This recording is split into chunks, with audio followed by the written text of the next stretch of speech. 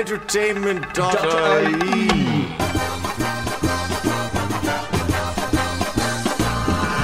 I love the way you say film. Hello and welcome to the Filum Show. I am your host, Owen Ronayne, doing this DJ voice for no reason. How are you, Brian Lloyd? I'm very well. I'm very glad that you acknowledge your banter, your DJ banter voice. Ronayne. Oh my god! Up next we've got Kesha. Is that not what I meant to do? It was particular. I mean, like, I will say this about you, and Owen, I say this with all sincerity. You have a beautiful voice. Wow. You really do. No, I'm really, really serious. You do, but like it's a total radio voice. Is it a bombastic voice you're looking for? No, I think he said he wanted a very boring voice. Well, excuse me. And he just slides away. He just slides away. You guys just want your own radio. So that's what you're plugging Get for out right of now. here, D. That is the struggling voice of D. Malumbi. How are you? Struggling. Oh my god. I'm well, actually. Oh, really good. Yeah. Yeah, brilliant. I think I should I do like an alternative, like, you're very welcome back to the Film Show, where we have a nice intimate session of movie news coming up here. Movie news. I'm just going to switch back to regular voice. Oh, this is very good. I really enjoy this. I think there is something very... There is. No, we don't want people getting off on this. No, you get weird. Okay, the trailer has just been released for The Lighthouse. Yes. Robert Pattinson, Willem Dafoe. What do we think? I am incredibly excited. I will admit and say I have not seen The Witch or The Witch. Really? I haven't seen it. I really want to, though. I really, really want That's to. such a Brian Lloyd movie. I know, this is it. It's just one of those things. It's just, I've never gotten around to it. Like, I think it was out. I could be wrong now, but I'm thinking back. I think it was out the same time as A Field in England. Oh, maybe it was okay. High Oh, yeah. Rise. Same. It's a bit newer than that, I think. Maybe a bit newer than that. But I just 2016, I think. Very similar vibe. Yeah. Very similar vibe, anyway. Yeah, very, very similar. I don't know why I've never got around to it. You're absolutely right. That's like right in my like folk horror weirdness. There's a talking goat apparently, and even that kind of casting of like. I can never remember his name, but Chris Finch is in it. Yes, from The Office. Yes, like that weird casting. Like, I love that. Yeah, no, 100%. The script is all in Old English and everything. Exactly. Like, weird. I know. I know. I refuse to believe you haven't seen it. I know. It's one of those like cultural blind spots. You know. No, I will watch it though. I'll definitely watch it. Like the trailer for The Lighthouse though looked incredible. Deirdre, start talking. I agree. And I mean, like, it's a really interesting film for people to see before Robert Pattinson takes on the Batman, of course. Because I don't think, like, we would have seen, like, some of his, like, indie roles, like Good Time and stuff like that. But most people just haven't seen him in a movie in years. And I mean, I know that this is along the lines of indie stuff. This is not going to be that mainstream, no, I'd say. Yeah. Not at all. I've heard that it gets very, very weird, and there's like masturbation scenes in it and stuff like that. Yeah. So it gets all kinds of weird. And I mean, it's Willem Dafoe, and Willem Dafoe is always kind of taking on these I'd watch him in weird anything. roles as well. In fairness, yeah, he's amazing. Especially as the Christ. The Passion of the Christ is a really good film, though. No kidding. No, that's the Mel Gibson one. Or shit, no. The Last Temptation. Brian Lloyd loves Mel Gibson's The Passion of the Christ. I've never Poor seen Jim that Caviezel. either. I've never seen that. I've never seen The Passion of the Christ either. Yeah. And you've no opinion? I know. I've seen The Last Temptation of Christ. Yes. I love that. Yeah. I have not seen The Passion of the Christ. Which will, if we weren't done talking about this, would segue into what will be our second piece of news. Does this still count as a segue if I then go back to the first piece of news? Yeah, I feel like the intent to segue was there. Brilliant segue. Also, it's general trailer news, so I think it's grand that we hop from one to the other. Okay. It's fine. So, with The Lighthouse, it's obviously been raved about at Cannes. No, it's Cannes. It's the Cannes Film Festival. It's the Cannes. Call it Cannes. You can. I love No, you Cannes. Big bag of Cannes Film Festival with the lads. Like, come on. Cannes. But yeah, I'm incredibly excited for it. Especially, like, even the trailer, the whole film presumably is shot in 4:3 aspect ratio, square style, and it's looking to do kind of bold, isn't it? Yeah, it's a really just the imagery of it choice, was because it almost looks like painted sets kind of vibe. Yeah, I actually watched Pinocchio just the other night, and it's so weird seeing like the old movie format. It's gas, yeah. And Pinocchio just in general is like so much more adult themed than you remember Isn't being it? as a child, like full of smoking and drinking. No and way. that whole line about Pleasure Island, they don't come back as boys, which is so creepy. I know. That's an actual line in it. But yeah, I'm really excited to see The Lighthouse. I'm getting a bit of a, now this is me going like super wanky here, but kind of a Tarkovsky vibe off it or something. That is super wanky. How did But I know true. that's what you were going to say? Yeah, no, you're right. You know You're dead what I right. mean? 'Cause No, it's absolutely. the whole black and white thing, Yeah. the old race, the old aspect race here, like we were saying, and just how weird it gets. Because Yeah. his movies Yeah. got really effing weird. Yeah. So yeah. But because it's just two leads as well, it's very like it's a chance Waiting for for them to Godot. flex their muscles. Yeah, exactly. Or what was it, the Seventh Seal or whatever? That Yeah. kind of like just Yeah. oh right, Yeah. You're just you're going in for a full fucking tilt. film. Like here. I was looking it up on IMDb, and they're the only two actors credited besides this other. And I didn't get a chance to look her up. This actress who apparently will be playing a mermaid, and that is it for Course. characters in the movie. Apparently, Wow. There you go. Brilliant. Yes. fair enough. But I mean, the fact that it's getting rave reviews is a treat. Definitely, yeah. That- And I don't think, I think as well that, like, you know, this guy Robert Eggers, like, who directed the Witch and who directed this, he's one of these guys that, like, when everyone was like, oh my god, what's he gonna do next? What's he gonna do next? Like, there was a real, you know, It's that difficult second feature. exactly, yeah, Yeah. exactly, like Ari Aster with Hereditary and Midsommar, like, you know, that kind Yeah. of, it was that similar buzz of like, oh my god, what's he gonna do next? Very similar in scope as well. Correct, kinda, yeah. isn't The it? sensibility is kind of similar, and it's A24 as well. I tell you though, I will one point out. I when I saw the trailer for this, I thought of another thing. It's kind of semi-related. There was a TV show called The Terror. Okay. If anybody saw it, Jared Harris is in it. Kieran Hines is in it. Tobias Menzies is in it, and it's about Good this cast.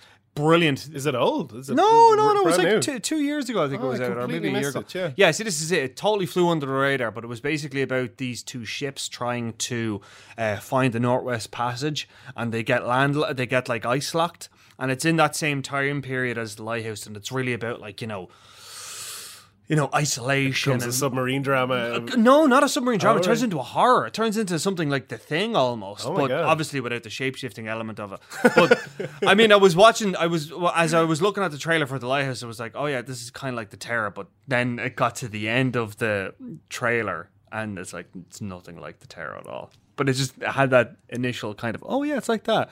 No, it's not. Like there was like that giant Yeah. octopus thing. Yeah. Jesus. Like, it's just going to be like one of those slow, creepy builds. Yeah. And then at the end, it's just going to go freaking nuts. I can't like, wait. batshit I really want to crazy. find out if those were Irish accents I heard in the trailer. as It well. did sound that, didn't it? Yeah. Like with Willem Dafoe. Or generic lighthouse man. Yeah, it's like, oh, Captain Birdseye. Arr.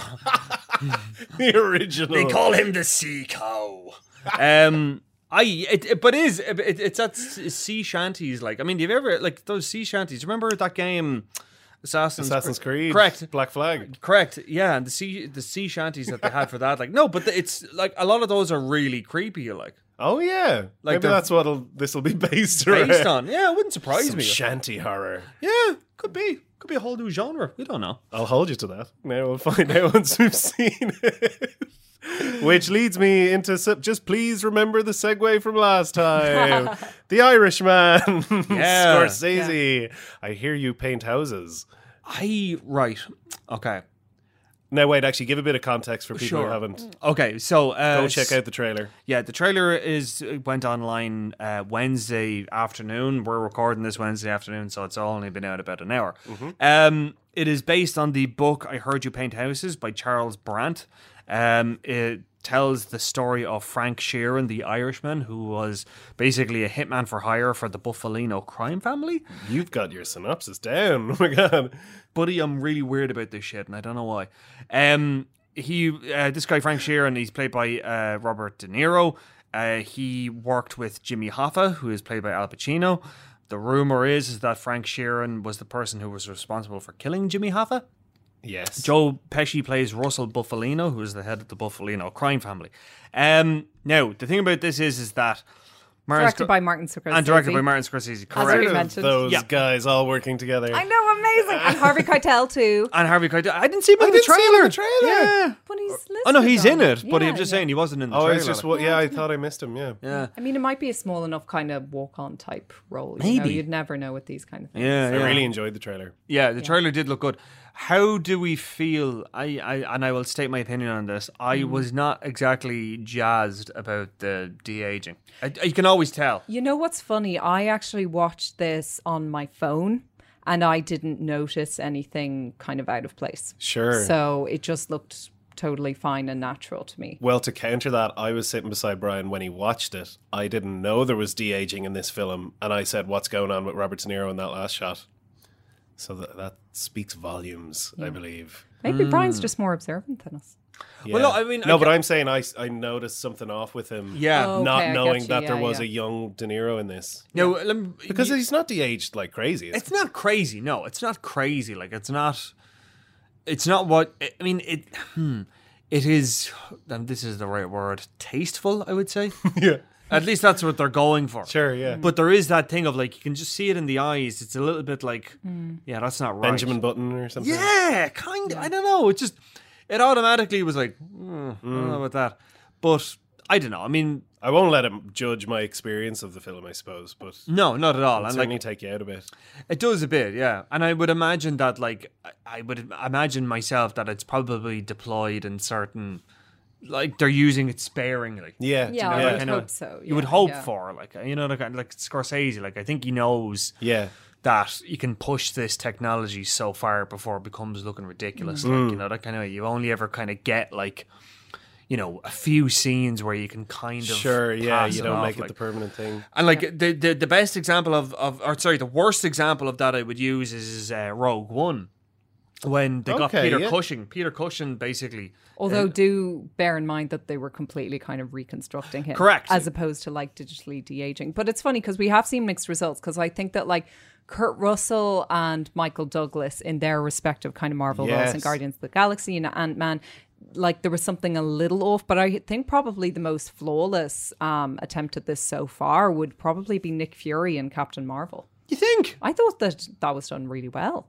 And I mean, but then again, I suppose it is different when it's a feature-length film and you just kind of forget about Your it eyes eventually. adjust to it almost. Yeah, Yeah. exactly. Although they never adjusted for Rogue One. He always looked Yeah. seriously creepy. I Yeah. don't know. I enjoyed it. I think I just really enjoyed seeing the character back so Me much too. that I was able to forgive.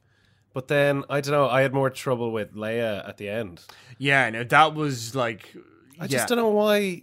Is that really the peak of technology? I think a lot of people might have been fooled, but really? It's the peak of fandom.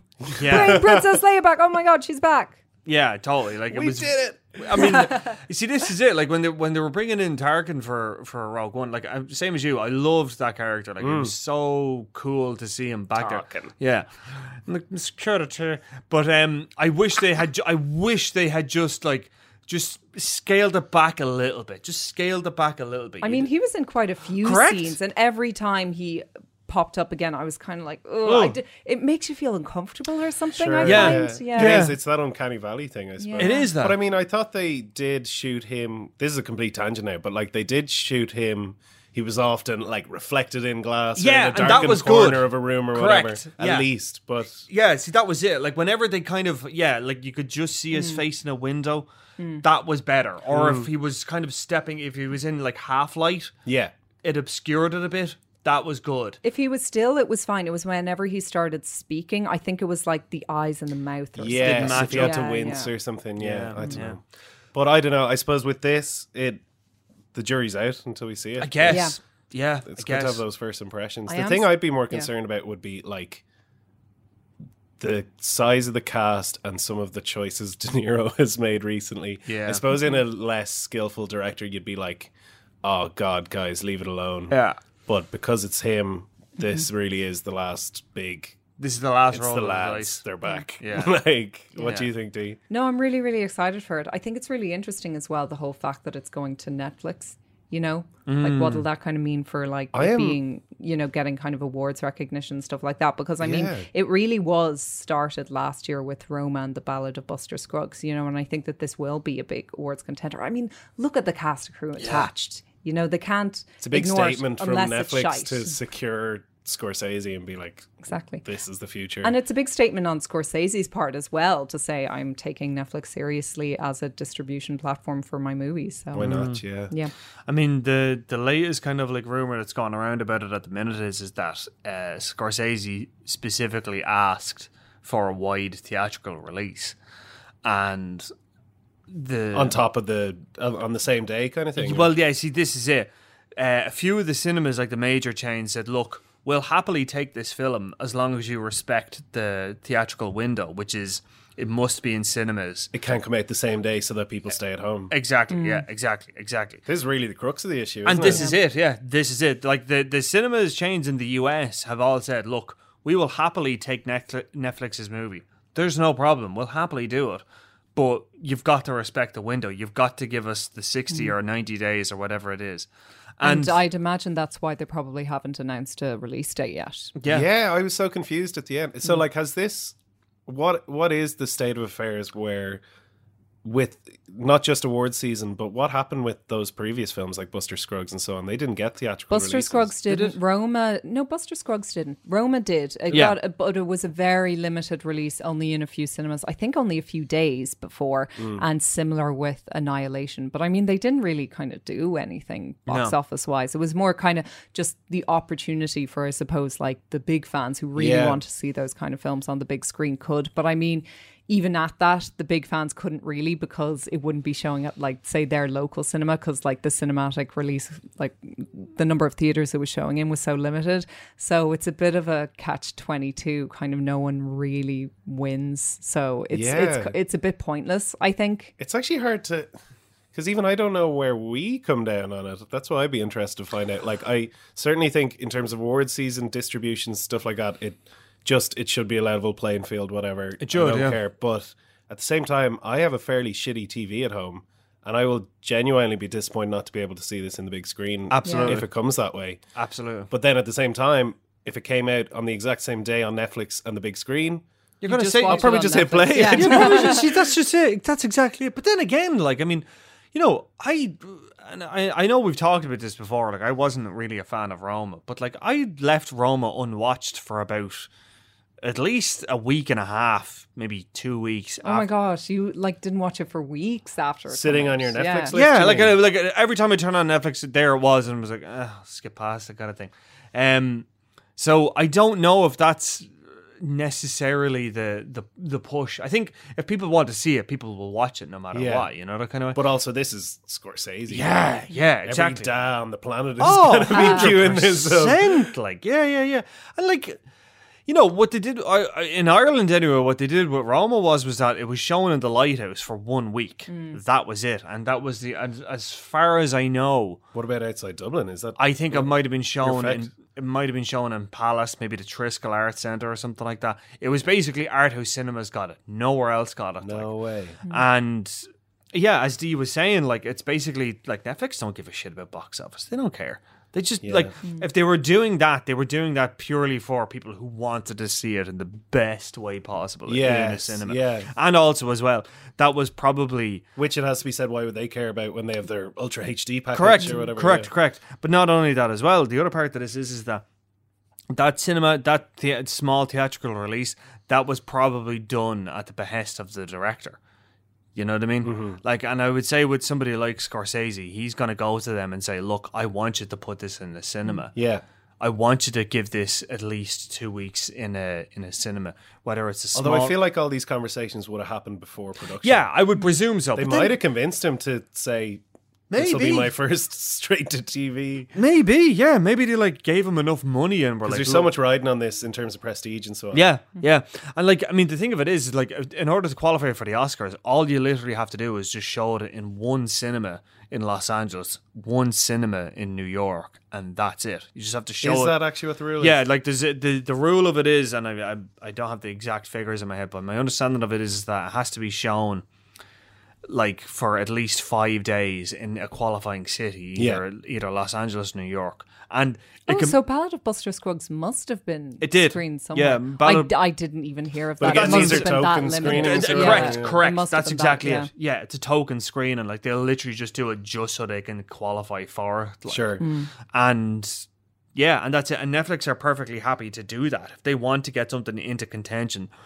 Like with the Square, for example. Okay. They just literally just like put it on in like some small little cinema in New York, and it's like, there you go, that's just qualified for it. Like that's enough, because it's not about box office and it's not about how many people saw it. It's just literally was this shown in a cinema, yes or no? Yeah. So there you go.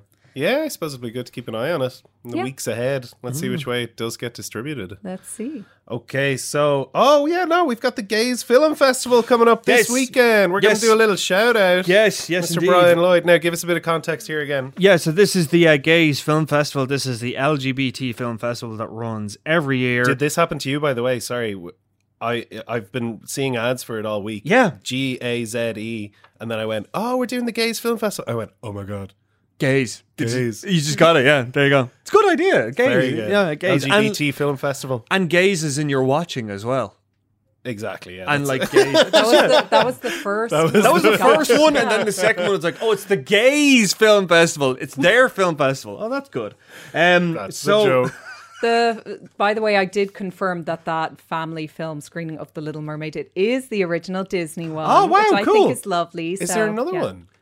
There are a few. There's the Little new one, Mermaids, I thought. think. Yeah, okay. Well, there's a new one coming, yeah. And then there wasn't there like, there was a live action one recently or something, wasn't there? There have been like Loads. weird different ones over the years. That's why I was like half wondering. Yeah. but Is there a gay subtext to The Little Mermaid that I've missed?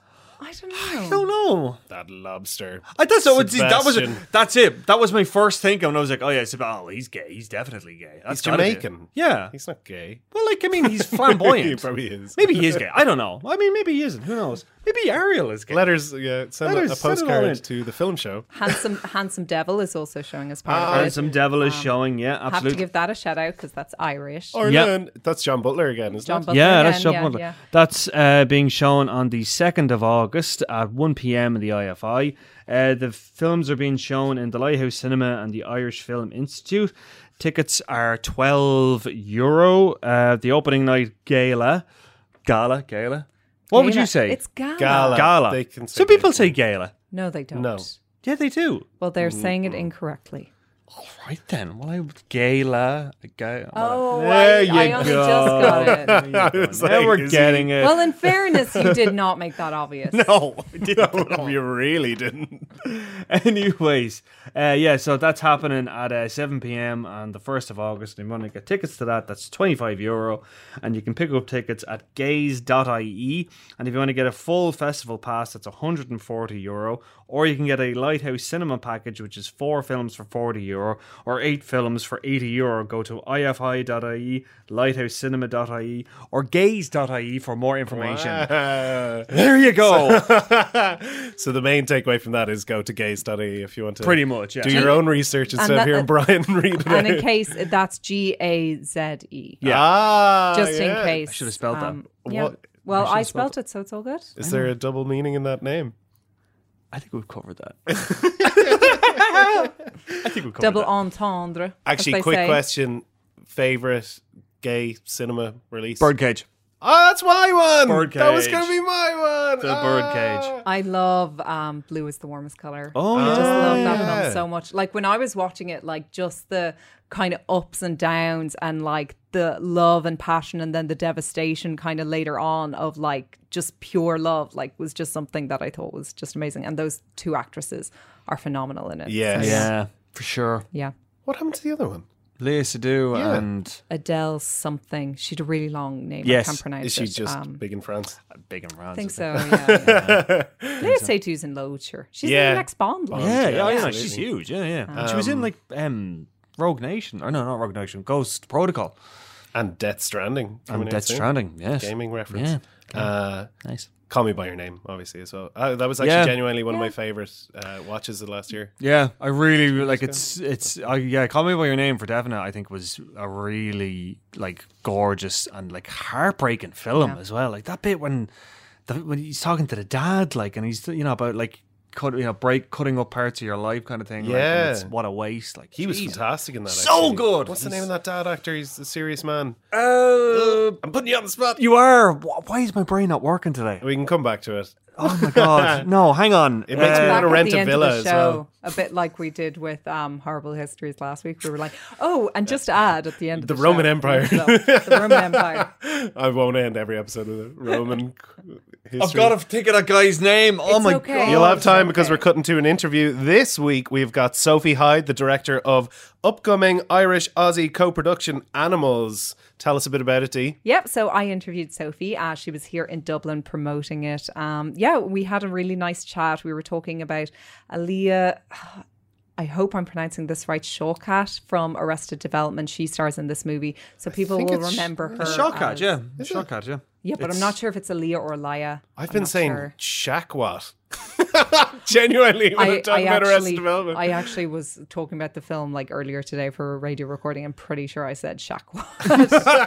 So like it's just, when you see the letters switch in your head or whatever. But yeah, no, we had a really good chat about the movie and how she shot in Dublin and about the fabulous wardrobes. I know you guys can't relate to this, but seriously, the costumes that the two actresses, Aaliyah and Holiday Ranger, wear. I'm not a pastiche of a heterosexual man. I appreciate good costume design. Well, anyway, the costumes are absolutely fabulous. And then, towards the end, like, hopefully it's not going to like come out too wanky when you're listening to it. But we ended up just kind of talking about like modernity and like feminism and what it's kind of like to be a woman. Did Brian step in to talk about girls becoming into womanhood? See, I find it a really interesting narrative because it's a coming of age movie, but it's actually a coming of age movie about two women who are kind of in their like early 30s because all their life they've kind of partied hard, and then this girl meets a guy and she starts to consider kind of a traditional lifestyle of moving in and doing the whole shebang, but then like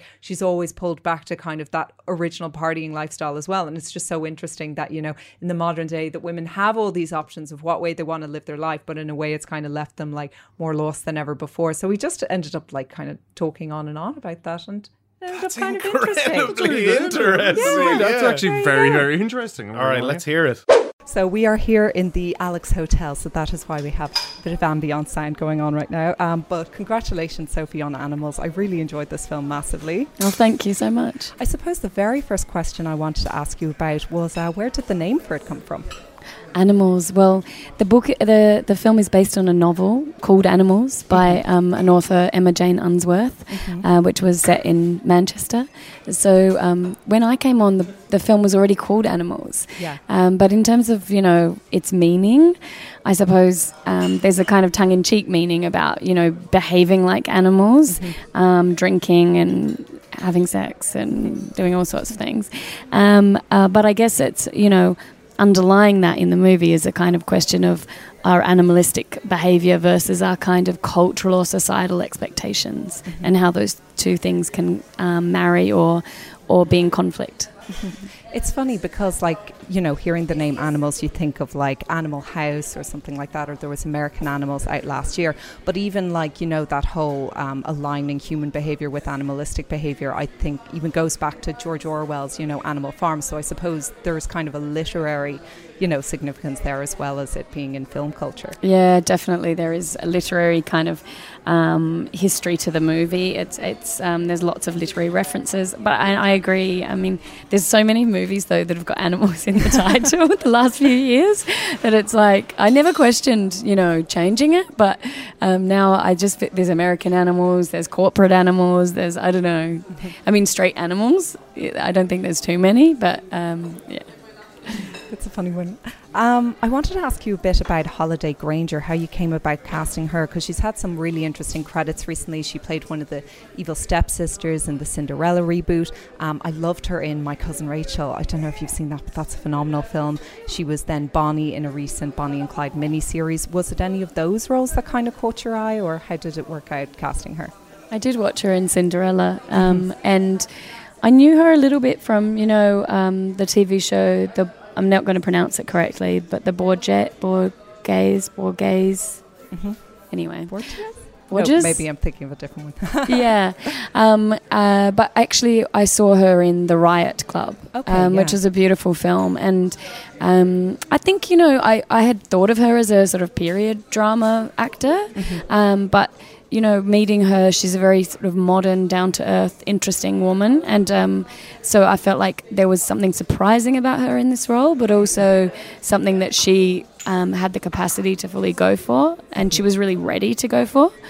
She was really ready to embrace something that was a bit messy and a bit grotty, and having an actor that's as good as Holiday, willing to do that, is always such a treat. That's why we cast her. And she does a decent Irish accent in it. Like, did she struggle with getting that accent, or how did she go about, perfecting it? That's good. Because the film was originally set in Manchester, and then we moved it to Dublin, and Holly was already cast. And we had a lot of conversations about whether that was, for her, whether she wanted to stay on, and for us, whether that was the right thing.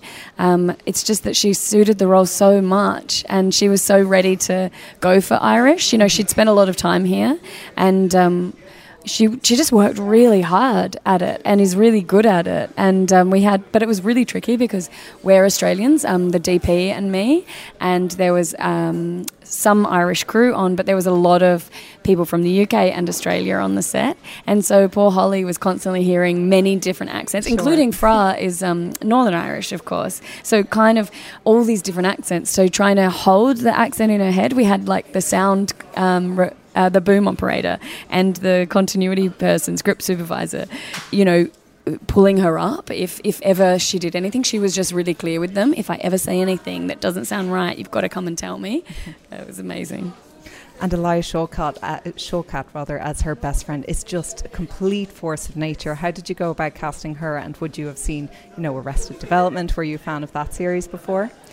Yeah, of course. We've all I think we've all watched Alia in Arrested Development, and then a whole lot of indie dramas is where I knew her, and in the kind of cool but awkward sort of roles, And we Skyped. And I hadn't seen Search Party, which I then saw afterwards, her TV series. And we Skyped, and she was so funny and so Tyler in the Skype. She was just telling me how she hates couples, and she was amazing. And I just thought, she's so like this character, but I've never really seen that. Again, it was looking for somebody surprising for that role. And, and then... she just seemed perfect. And then the kind of idea of her being quite glamorous sort of developed slowly over us working together and the, collaborating with the costume department and everything. Yeah, but it wasn't there originally in the script. Was there a different style of directing for each actress? Because I'm thinking particularly for her character, Tyler, I think the whole idea is that she's kind of off the walls and just completely mad. So would that have, been a factor in your directing, kind of letting maybe her do a bit more, say, improv, a bit more spontaneity, or would you have handled, directing the two actresses similarly enough? No, I always, every actor is different for me. And working out how to work with an actor is part of the rehearsal process, is like what works between us, what's going to function the best. And those two are both actors that have worked since they were 8 or 9 on screen. So they're both really used to the way that they work, but they are very different kinds of actors. And I like to do a lot of tasks and set things for people, and so they do a lot of workshopping and also going around a city together. And for the two of them, they did a lot of that kind of material, getting to know Dublin as a pair, and a lot of that was away from me. But Holly, also did a whole lot of intimacy work with the other actors in her family in the film and everything. So yeah, they're so different, and I definitely approach every actor in a new way, or I'm trying to find what it is between us that works. And so they certainly weren't the same, but we did a lot of work together, and it's really important to me as well that as a pairing they had time to build something without me. So I often, it's tempting as a director to kind of be part of everything, but it's nice as well to let them create a relationship that doesn't involve anybody else. So it was a big part of what we did too. Yeah. Actually, just picking up on what you mentioned there about spending some time hanging out in Dublin before, I was wondering how much time there was there, because really, when you see those two on the screen, it's like they've been there all their lives, kind of like they belong to the city and the city belongs to them. Like, you really feel like that relationship between them and where they are is there. So I was just wondering if you could tell us a bit more about that. Yeah, it was really important to me that the book was set in Manchester, and Manchester felt like a part of the relationship between the two women. And so resetting it to Dublin, it was important as well that, not that we were trying to copy Manchester or try and set it in a sort of unknown, blank city, but that the city had some impact on who they were, and they had some impact on how we saw the city. And so for me, as an Australian coming in, it was about trying to work out where these women would be in Dublin, how it would feel there, and also kind of creating spaces for them that they kind of felt like they inhabited and they were part of the walls and the furniture of. So that was a huge part of what the girls did to prepare themselves as well, is just to get to know the city and to feel like we weren't trying to put a Dublin that's like the tourist version of Dublin onto the screen, but a Dublin that feels like it's real places. For sure. It's such a film, like it's a film that's so vibrant, and like it's two girls pretty much partying from start to finish. And I was wondering, was there kind of a certain sense of energy that you felt you had to like keep up during the production, and what was that like? Was it ever kind of exhausting for the cast and crew, because it just feels like they're going from start to finish? Yeah, making a film is always exhausting, and certainly we were working at a pace, and it was very cold, and we didn't have heaps of money, all of those things. But also everyone went a little bit method. Like, certainly there was a lot of going out and drinking and stuff.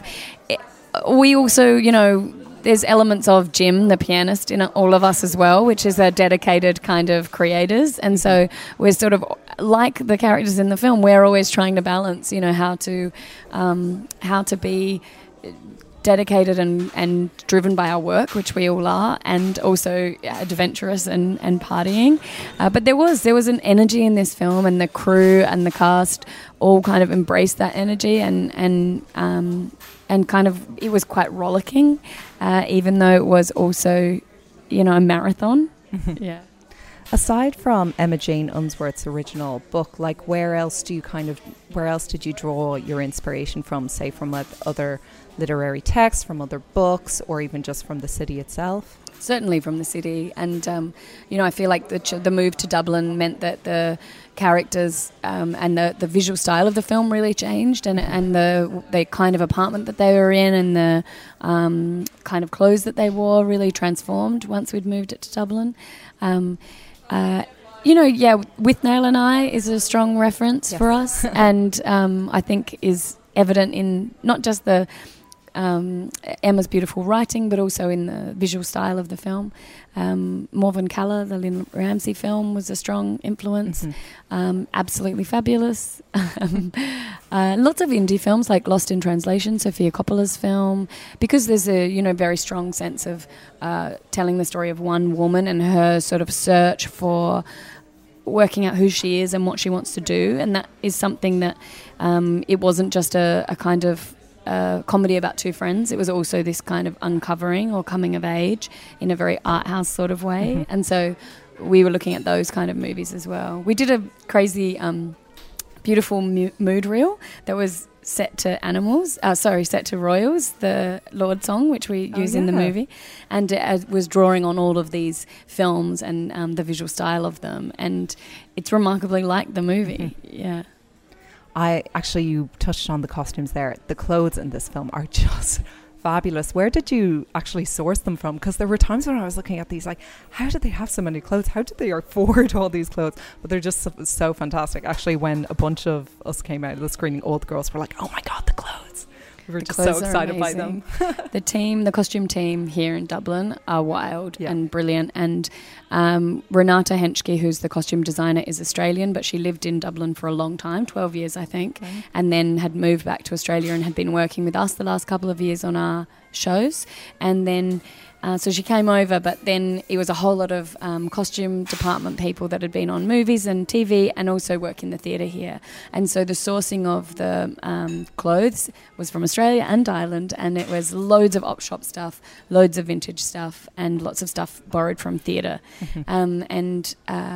You know, the idea that they're kind of old world glam that they have going on, and that they might have had these clothes and they're building them up for years and years, was a really big part of, you know, developing the characters, creating the world of animals, and was very enjoyable. But everyone loves the costumes. I mean, that's talked about all the time. It's like something about it, you know.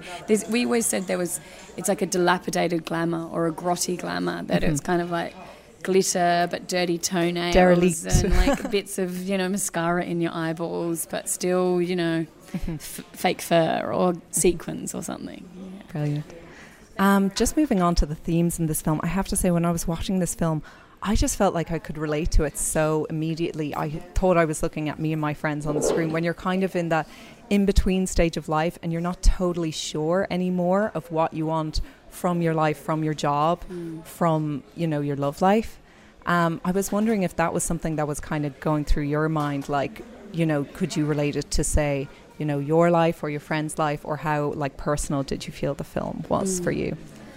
Yeah, all the films that I make are deeply personal, and the way that I work is to become very intimate with the material and to sort of reveal myself on screen, and to ask everyone that's working on it to do the same.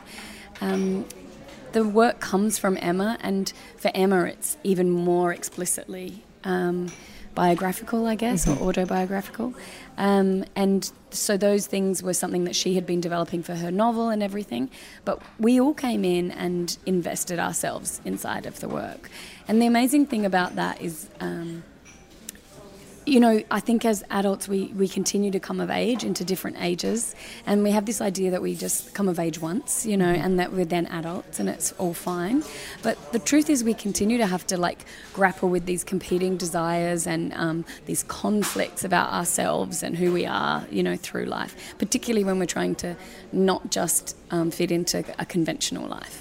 And so that was always there. And what amazes me about showing the movie is people who are around 30 are very much like, oh my gosh, it's my life right now. You know, there's a very strong sense of understanding and familiarity.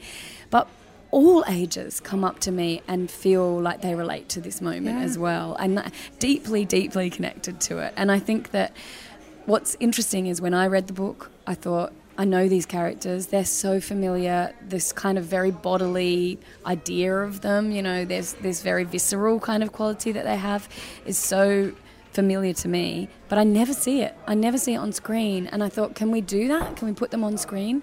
And I think it's revealing how much audiences talk about it, because it makes me realise how rare it is, particularly as women, for us to see ourselves on screen and to see people that are dealing with conflict and being flawed and dealing with it in sort of true ways. I just think we don't see it very much still. For sure.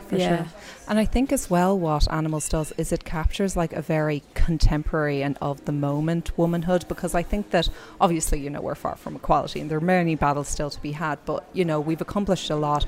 And I mean, you see that in, say, the liberal attitudes of Laura, and they're happy enough with her to kind of live life, you know, whatever way she wants. And she is free to kind of, you know, party all the time if she wants. But at the same time, there's kind of a sense of dissatisfaction there, and she kind of wants the marriage as well, but then she's not sure because she keeps on getting drawn back to kind of partying with her friend. But at the same time, you know, you see the sister, and she's decided to do the whole traditional getting married, having the child and everything, and she's dissatisfied as well. So I thought that was kind of just really fascinating, you know, with kind of, you know, where we are at the moment. I mean, yeah, and what is freedom when you feel like you've got all the choices in the world, and yet you still feel like you're bound by expectations on you and the expectations you've created for yourself, you know, and even if those are, like, as I said, rejecting convention, you know, how do you find a freedom? And, you know, we're sold a lie that we choose one thing and that one thing is going to define us and make us happy. And, as Tyler would say in the movie, we're also, distracted by things like what cupcakes to have at our wedding, and they are distractions, these things, from working out what our purpose is and what we do. And the film is essentially about a woman trying to find freedom and where that is. And the freedom, that Laura has, isn't about partying. It's about something else. And but it takes a while to work that out. Do you think that, women like Laura and like Tyler, are they more confused and lost than ever before now? Or do you think that this is just kind of a universal thing, something that's existed across time, across ages, across gender? Yeah, I think we've got a lot of choice. Right? Yeah, we've got a lot of choices for the first time ever. And yet we're not free in the way that men are, I don't think. And so... I think it's very hard to determine as a woman what it is that you want, because we're not raised to believe in what we want.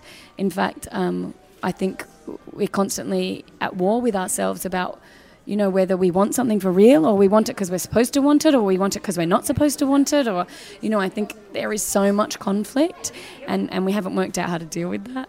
I think we also... I understood the experience of being a middle-aged man since I was, 12, because it's in literature. That's what I've always read, and the movies that I've seen, and the experience that I've been able to empathise with.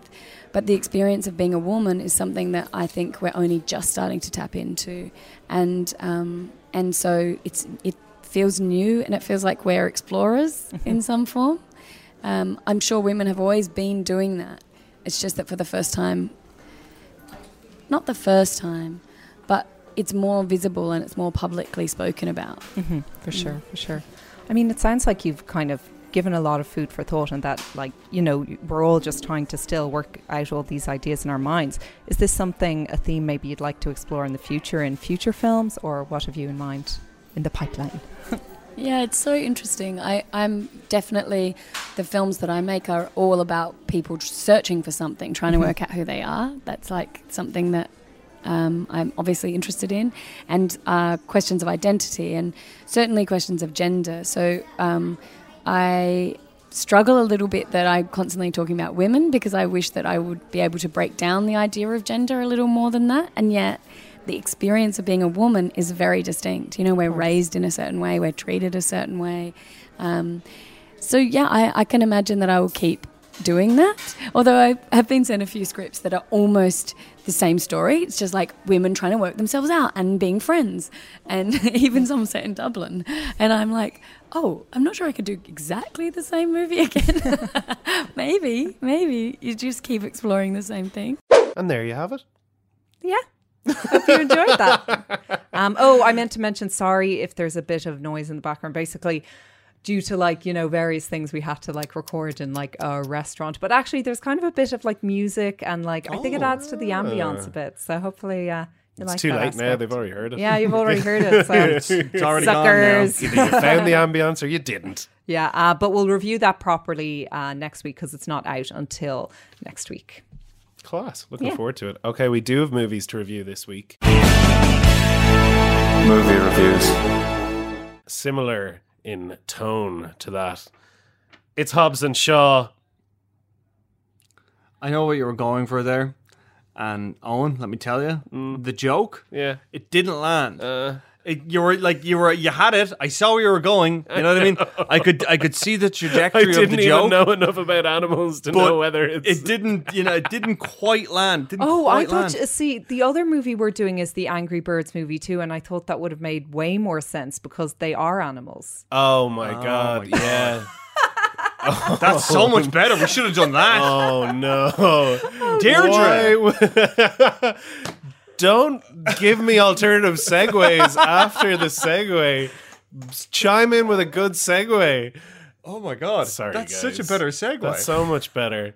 Do you want to do Angry Birds or do you want to do... Well, now that I've mentioned it, sure, let's go for Angry Birds movie too. Why not? So I actually didn't see the first Angry Birds movie when I went to see this. But I mean, in fairness, like it's a very successful video game to movie adaptation. And I know we haven't got a lot of those. But in terms of box office receipts, it's like the third highest grossing ever. But in terms of like actually like making a profit off its budget, like it's way ahead of the other two, which are Assassin's Creed and whatchamacallit? Tomb Raider? No. I'm going to stop you there. I refuse to acknowledge this as a video game adaptation. It's not.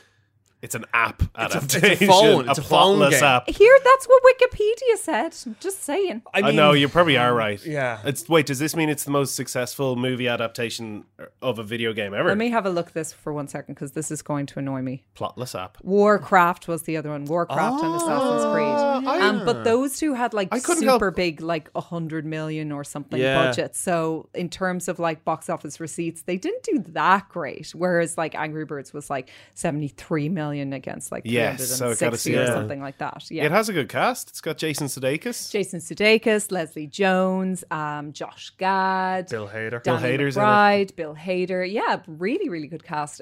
Nicki Minaj, Awkwafina. No way. Sterling K. Brown. So yeah, an amazing cast. But I don't know. So I go to Sterling this. K. Brown. So cool. Yeah, unfortunately his role in this is like quite small, but it's because it is this big ensemble, because essentially story-wise you have the piggies from Pig Island and the Angry Birds from Bird Island are teaming up.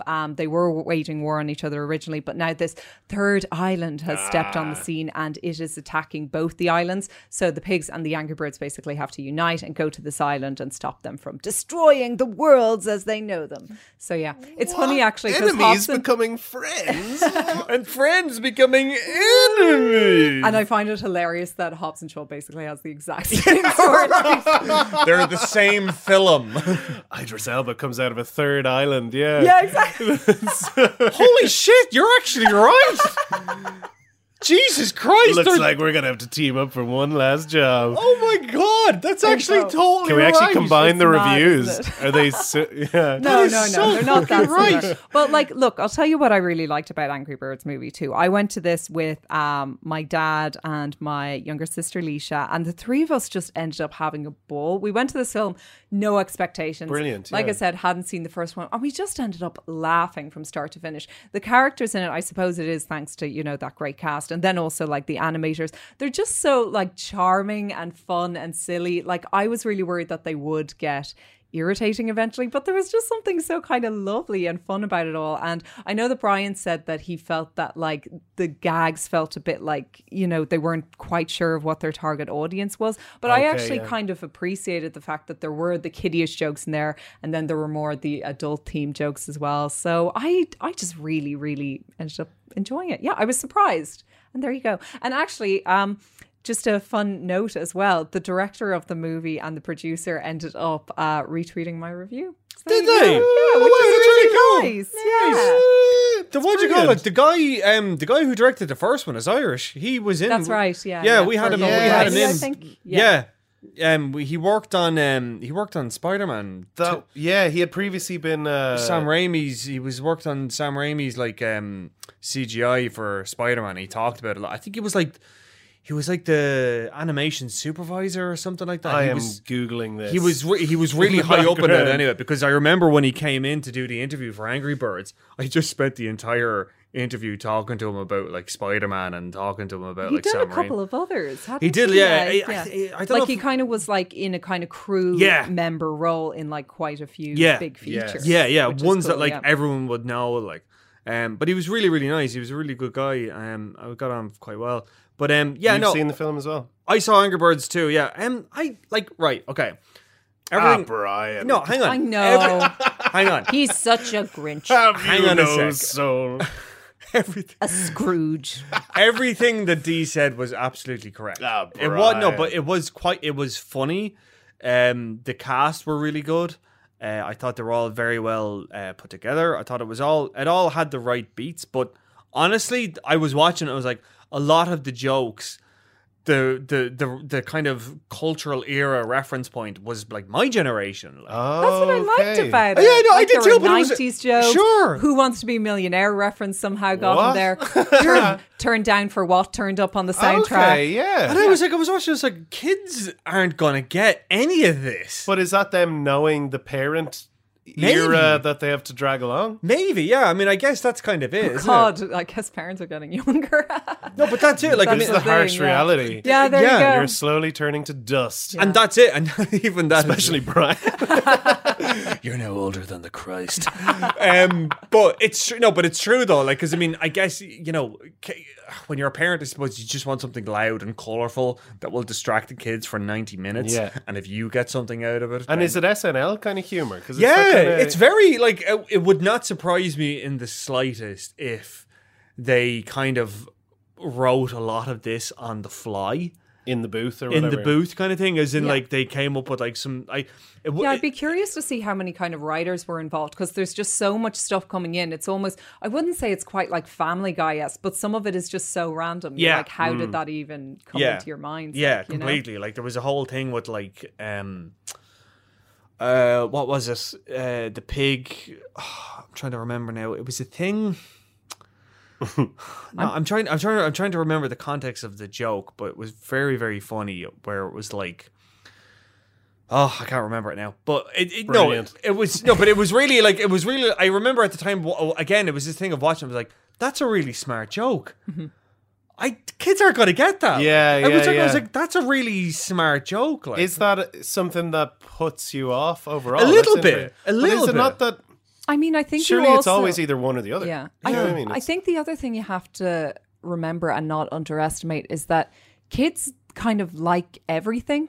You know what I mean? And that's like, what I'm saying. Yeah, but I mean, those idiots. But what I liked about this is that I wouldn't call it a kids movie. I'd call it a family movie, as in it has that broader appeal to kind of a number of ages. And I think that's really nice to go to something that everyone can kind of get something out of, as opposed to just the kids or it being like kind of too advanced or too weird kiddish, for the adults either, which it never is. Let's be honest. I mean, like, I think that if you're not able to get the heart of, like, say, Disney and Pixar, which is very, very difficult, they just seem to get it right every single time. There are very few kind of other franchises that can hold a T to it. Maybe How to Train Your Dragon sometimes, I would say. And there have been a couple of others, like maybe Shrek and stuff like that. But if you can't get the heart, at least get the humor. And I thought this did get the humor.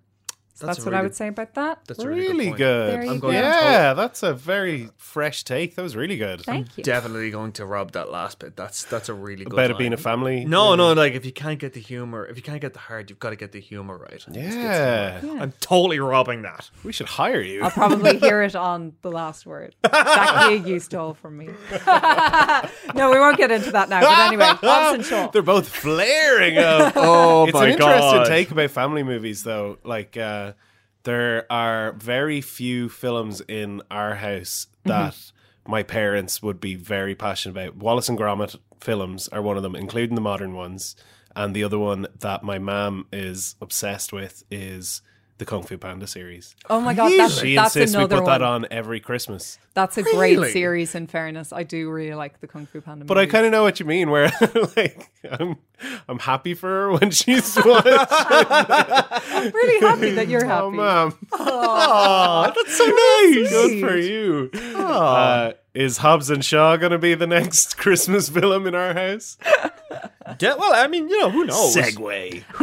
Actually, part of last mention of it, part of Angry Birds 2, because the island is Arctic, is in the snow. So I wouldn't be surprised if it came up as a Christmas movie. That's it fair. has snow in it. That is fair. I feel like that's more, call me cynical, but that's because they're going to release a snow pack level for the app. Probably. There you Probably. Yeah. Oh, yeah. And even like the thing itself that they were using because the third island is shooting ice balls at the other islands, like, and it's basically like a cannon. So I would imagine that's like in the game. Cannon coming up. I don't know, but I can't remember the last time I played Angry Birds. Like, it's at least 4 years ago, like 4 or 5 years ago. They must have even if it kept was the that. momentum up or whatever. Like, from what I've read of it, again, I haven't seen the first film, haven't played the game, but apparently it has expanded quite far away from the game at this point, and like it was getting kind of applauded for that, because if you try to stay too loyal, you end up kind of limited. Yeah, it's it is. Well, I wasn't trying to be funny there. It is I just thought you meant catapults. catapults because of the way that they catapult across the island, because the They do. birds can't fly. Yeah, it's a good pun. What's the pun? What's the pun? Like, as in, it catapults. Like, as in, it's both a success, but then they also catapult within the game. I thought you meant it double entendre. I'm going to again refer the audience to my earlier segue into Hobbs and Shaw. And let's just pretend I did it again. So smooth. I feel like we're all a bit tired this week. Right? We're just all getting confused. I just want to see more catapult humor. Or trebuchet. Trebuchet. Oh, yeah, my God. Trebuchet memes. Have you ever seen them? This is a lovely little sidebar. I can't believe we've never talked about this. If you want to Google trebuchet memes, you'll find an incredibly active community of people who hate catapults and love trebuchets because they're the superior siege weapon. Oh my God. Oh my God. You can't see this now, but I'm holding your hand. A catapult to be able to launch a 50 kilo weight over 300 meters. You're fooling yourself. I'm never sitting on the opposite side of the table again. I'm going to plonk myself right between you guys from now on. No so holding hands. I swear to God, you didn't. Obviously, this is a podcast. I took Owen's hands there. And let me tell you, I felt my heart grow in size. Thank you so much. I can't watch the Return of the King without tearing up at all those trebuchets. Oh my God. You really are like the Grinch, when his heart grows. Exactly. That's exactly it. When he was joking, making trebuchet the 50 kilograms over 300, like it's accurate. It's like, I swear to God. Oh my God. Maybe we'll build a trebuchet together someday. Maybe we will. Okay, maybe we fucking will. All right, maybe we will. Maybe it'll work together, akin to Hobbs and Shaw. Oh, what a great segue! Yes.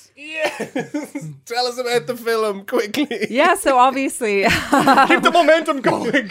So Dwayne Johnson, I'm actually worried you guys will get distracted by something else. So Dwayne Johnson, Jason Statham are back. Helen Mirren is back. Vanessa Kirby has now joined the gang, and Idris Elba is there as the bad guy, and he's absolutely fabulous, gorgeous to look at as well. It's which would you go for? Would you Dwayne Johnson or Jason Statham? That's a reductive question. It really is. That's me. Okay, let's go around the table. Yeah, you gotta cuddle with one of them. Who's it gonna be? I'd find Dwayne Johnson v Idris Elba really hard. Yeah. I'd love to hang out with Dwayne Johnson during the day and Statham during not during the night. We should play. Fuck, Snog, marry, kill. Oh, yeah. Okay. Snog, marry, kill, not the dirty version. Yeah. It's the same thing. Okay, I will snog Idris Elba. Yeah. I will kill Jason Statham, but I'll marry Dwayne Johnson. Absolutely motivational. He'll be my bench buddy. He'll spot me for the rest of my life. But Idris Elba is so cool. I would totally snog him if he was up for that. Jason Statham, or fuck him apparently. Or that too. I'm straight mostly, but it's Idris Elba. You know what I mean? Gaze.ie. You know what I mean? See. Tickets are available now. Dublin. Beautiful segue. Okay, who would you? Exact same. Yeah, I'd be exact the same. You'd be the same. We all are. Poor Staith, but fair enough. Poor Staith, but he's doing all right. And I actually am interested to see how's Idris as a villain? Is he enjoying it? Oh, he's great. Oh, he's so fabulous. And I really like Vanessa Kirby as well. Like, one thing I have to say for David Leitch is, okay, how do I phrase this You're going to go PC? off on another Tarkovsky tangent. I actually find it quite like Stalker. Okay, so you know how David Leitch previously did Atomic Blonde? Correct. So I think that he is really good at directing female-led action, because I don't think that it's easy to make women look like they can really kind of throw a punch and beat the shit out of a guy. Yeah. Whereas I think that he did a really good job with Charlize Theron in Atomic Blonde, and I think that he also did a really good job with Vanessa Kirby here. Brilliant. So that was just my point. That's a really good point. I managed to not say it in a way that offended anyone. That's a really good point. Yeah. That's definitely a valid observation. Yeah, absolutely. And I think they have the right to kick ass. Well, sure. I mean, absolutely. I mean, we have to hang out with you guys, so. But I will say, though, that I did think that, his background in, like, Deadpool 2, David Leitch, his background in Deadpool 2, I think served him well here, because this is basically a cartoon. Okay, yeah. It's very, like, I was surprised at how humorous it was. Sure, yeah. And it's kind of unashamedly... But it's not. We're not talking Michael Bay here. It's got a bit more heart. No. I mean, yeah, it's funny. It's funny in parts. Like some of the cameos are hilarious. But when I see cartoon, I mean, there's literally a scene where Idris Elba goes right through a double-decker bus, dusts himself off, and gets onto his bike. Oh, he's in a motorbike, by the way, as he crashes through. As he's holding on. Like it is literally like it's literally like he's just like dusting this dirt off his shoulders, and he's like, "Well, I'm going back after these guys again." Wacky races. Yeah. Oh, totally. Oh my god, like absolutely wacky races. That's their biggest influence. Coyote and Roadrunner, like it's just absolutely. There's something to be said for that, yeah. And that's it. I mean, I appreciate the fact that they are just like, you know what?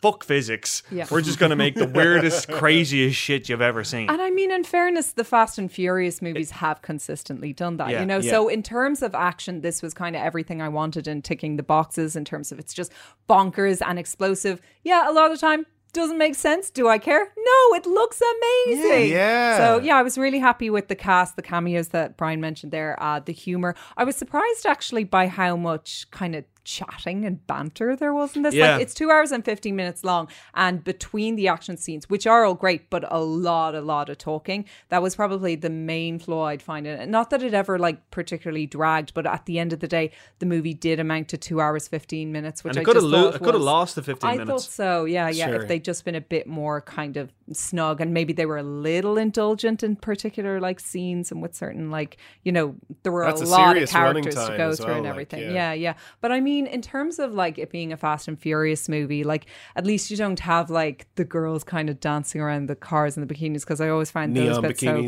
cringe. But I mean, tonally, like you were saying, with the kind of nuts action, and I mean, there are the cars in it and the car chase sequences, but it is a departure as well, which I really kind of enjoyed. Like tonally, it's almost like a kind of spy espionage type film, and I like that. It was kind of everything I wanted it to be. So that's why I was really happy. I think, it's funny. Like, I mean, this is going to sound really wanky, but it was kind of like Fast and Furious without the problematic bits. Okay, right. Like, in, you know, they didn't have to have Vin Diesel talking about family. And it didn't have... Although they do still have the theme of family, which I appreciated. Sure, that's true. But they kind of strip away any it's basically... pretend plot. Yeah, in a lot of ways, like, it was a more kind of... I mean, I totally know why they did this. Yeah. It was basically, we want Fast and Furious without the 10 other ensemble people that we have to pay for. Like, we don't want to have to pay for. It kind of was that, yeah. It totally was that. So accurate. Totally. Like, there's just like, we don't want to have to pay for Ludacris. I'm so sick of all the innocence being stripped away from my brain. But you know what I mean? Like, I mean, it was just, like, I was watching it was like, oh yeah, this is brilliant now. I don't have to look at Ludacris and Tyrese Gibson fumbling through a scene, and there doesn't have to be like... Yeah. Vin Diesel hanging out with his family. Yeah, of course. Yeah, in fairness, I would add and agree with you in that it was stripping back stuff of the Fast and Furious. Also, that just family, kind of family. Like, it was getting too much. Yeah, you know? That's so much heart, so this one's a little more goofy. Exactly, yeah, goofy. Exactly. That's it, goofy. That is exactly it. This was total goofy action. I'm actually interested to see what you guys gave it rating wise. I gave it 4 out of 5. Really? Yeah. Because I was just that like happy with it. Now, I wasn't going to give it 5 out of 5 because I mean, when it comes to the bar set by kind of recent action movies, it did not top John Wick. It did not top Mission Impossible Fallout. So yeah, it wasn't going to. But here's get 5 my out of question. 5, but I really liked it. My last query of the podcast is: if you give something like that a good review, is it because it has, you know, exceeded your expectations or done well? But then how do you compare that to other 4-star reviews where objectively they might be better films? Or something you might have given 3.5 stars but is better crafted, or I don't know. I suppose. Yeah. Do you want to go first? Well, like, I mean, I'll be on. Is it about being fed what you're expected, or I think no. I mean, I think there's an element of, for me anyway. I mean, the thing that I find is that if I go in and I'm shown something that I haven't seen before, and I'm being shown it in an intelligent and interesting way, that automatically puts it high in the list. Now, if it's something that I've seen before but I'm seeing it in a different way, that also reaches absolutely that reaches that. And then again, if I'm seeing something that I've seen before but I'm seeing it done in the best possible way, that too gets it. Like Mission Impossible Fallout, I've seen that film 100 times. No way. I mean, I've seen that type of film. Sorry, I mean, no way. That's a lot. No, I mean, I've seen that type of film done 100 times. I've never seen. It's like the 7th or 8th Mission Impossible Correct. movie. So. Yeah. Exactly. But I've never seen it done that well. Yes, I have never. The set pieces and stuff. The set pieces, the action, the stripped back nature of it. The only other film I could compare it to would be Mad Max Fury Road, in the sense of that it is the most purest distillation of an action film. Savage. It's just right there. So it's genre. I mean, yeah. I mean, it depends. Like, yeah, if it's an action film, you're obviously going to focus more in on the technicality and the specifications of the scene. And then if it's a drama, it's like, okay, well, then how did that make you feel? Did it reach every emotional beat that it was supposed to? If it's a comedy, how much did I laugh? Did I laugh a lot? Did I laugh a little? Did I laugh in my head? Did I laugh out loud? And then if it's a horror, it's like, okay, did this actually creep me the fuck out? And how much did it creep me the fuck out? Or did I just feel disturbed by it? Or if I didn't feel disturbed, why did I not feel disturbed? So then you kind of gauged it on that. But then again, like, I don't know about you. Brian's giving away all his secrets. I'm giving away all the trades. But I will say this. I mean, there are plenty of 4-star films that I've given 4 stars to, and then I've gone back a month later and I'll be like, Independence Day Resurgence. I'll fucking stand by that. Does it have any trebuchets in it? It does. It does. It doesn't. It does. Intergalactic trebuchets. Yeah, they've got like they got remember like that. slingshot things. Come back to point. Back to point. Back to point. Sorry. But there's been plenty of 4-star films that, when I come out of it, I'm like, oh my God, that was so good. I'll write the review right now.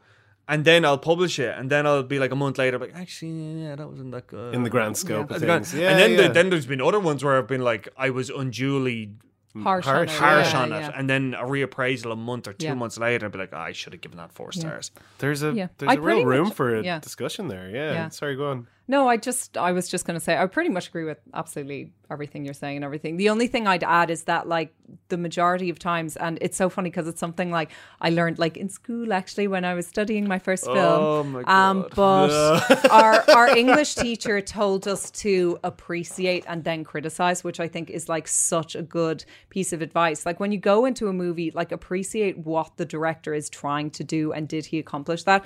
And another thing I would say is like, you know, movie critics don't, well, the majority of them, I don't think me and Brian do. Like, we don't hate movies. We don't go into a movie wanting to hate it. I go into a movie wanting to enjoy myself and to enjoy what I'm watching, you know? So when, you know, we do give our harsh reviews, it's because we genuinely did not find it an enjoyable experience and think that it had problems, and then we list those problems. So yeah, that's all I kind of add to it. We do love movies. I think it's been a hard, I don't know. I feel like 2019 it's been a tough year, hasn't it? Has been a tough year. I feel like there has been a lot of like kind of mediocre 2.5, 3-star movies. I've been disappointed by a lot of it. But I'm kind of spooked by the industry at large as well. It seems like we're in flux at the moment. Yeah. There are a lot of kind of franchises and sequels as well, which isn't necessarily a bad thing. But I love seeing like really kind of taught original ideas, you know, stuff like,